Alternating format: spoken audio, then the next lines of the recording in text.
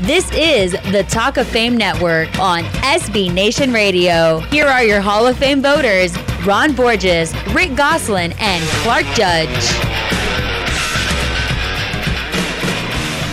Just a reminder, the Talk of Fame Network is sponsored by Geico. With just 15 minutes, can save you 15% or more on car insurance. For more details, go to geico.com.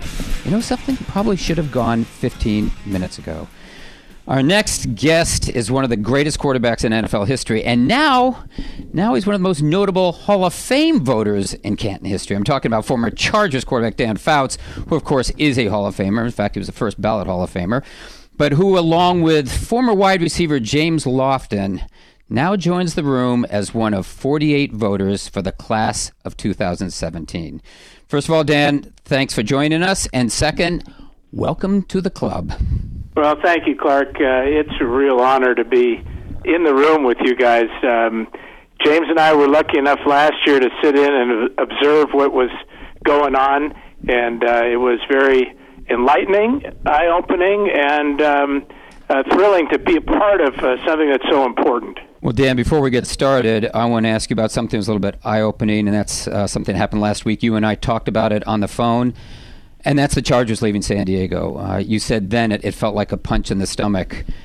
What does it feel like now, and who or what, at least in your mind, is to blame for the team leaving? Well, there's plenty of blame to go around, and it's done. So what's the sense of rehashing the city's involvement and the ownership of the Chargers' involvement? It's just, to me, it's just so unbelievable to have such a... of course, for me, I'm biased, and I spent 15 years there, and really went through a lot of rough times, as you know, Clark. But the fans in the city of San Diego, the feeling was always that we were part of them, and they were sticking with us, and we were going to get it done, and they were going to be there with us. And now for it all to be totally gone and never to come back, it's mind-boggling to me. I don't think I'll ever get over it. I've told somebody that it's like a death in the family. I don't think I'd go that far, but it's darn close. Dan, what was the best part of playing in San Diego? The weather. I thought you were going to say the media. That was a close fifth, yes. Yeah. All right.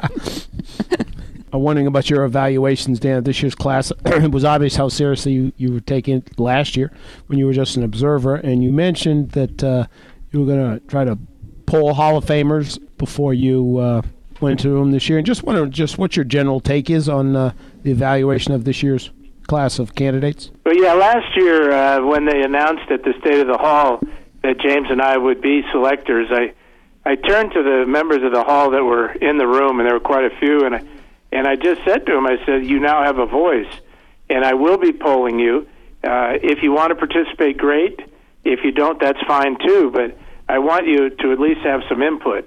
And I've been receiving quite a bit of input from members of the Hall, and it's interesting. It really is, and there's some guys that are totally for the guys they played with or played against, and then there's some guys that really give it a more of a broader look as far as the future and the past of the Hall of Fame is concerned. So this is an interesting class when you look at the number of offensive linemen and the number of defensive backs.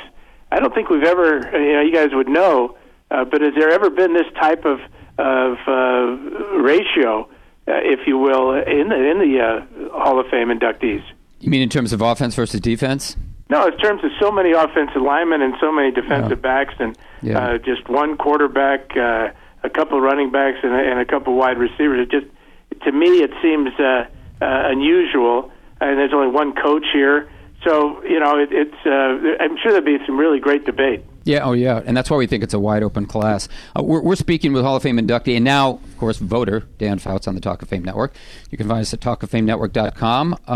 And Dan, in a little over 2 weeks, you're going to be in that room with Rick, Ron, and me, and Ron's going to present Kenny Easley as a senior candidate. Now, you played against him. What do you remember about him, and were you surprised to see his name on a list when he's never been a finalist or a semifinalist for the Hall before? To answer the second part of your question, yes, I was surprised. just because when I think of senior candidates, I think of guys that, like you say, have been finalists or members of all-decade teams or just plain older. But having played against Kenny, I can tell you that I always thought of him as a real pain, and that's a compliment from a quarterback. He was very smart. He had great range, great instincts, and he made plays.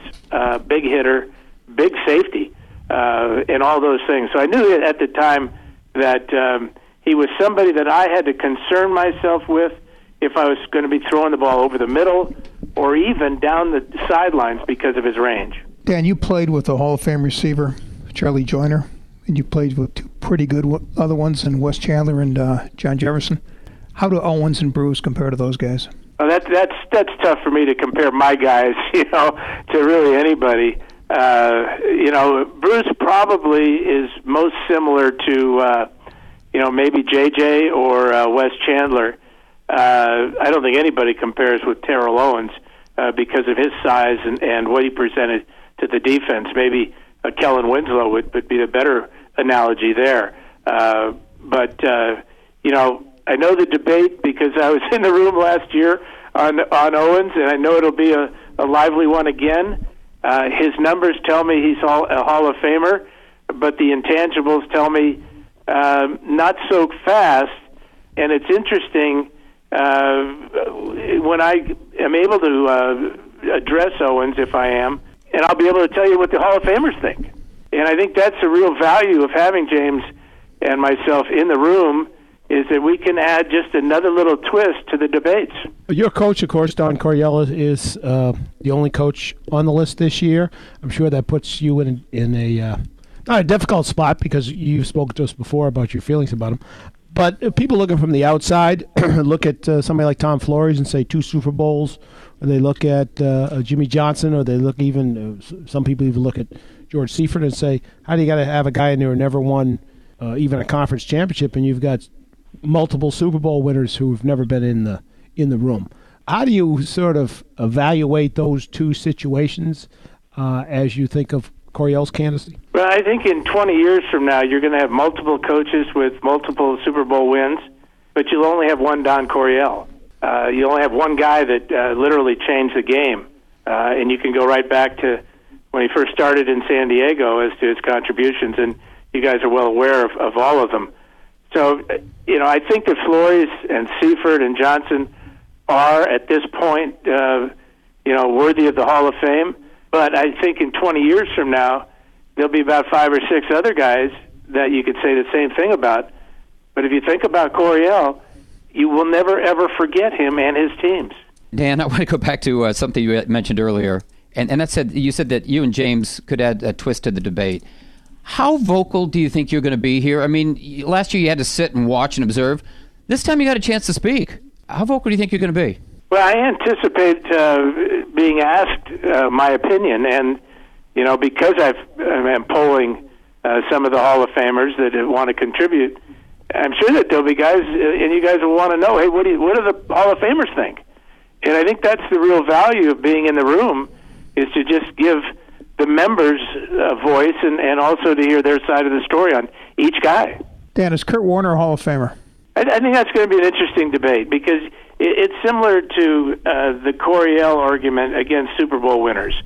Jim Plunkett, his story rivals that of Kurt Warner's in a way, the ups and downs. But, Plunkett's got 2 Super Bowls. Kurt has 1.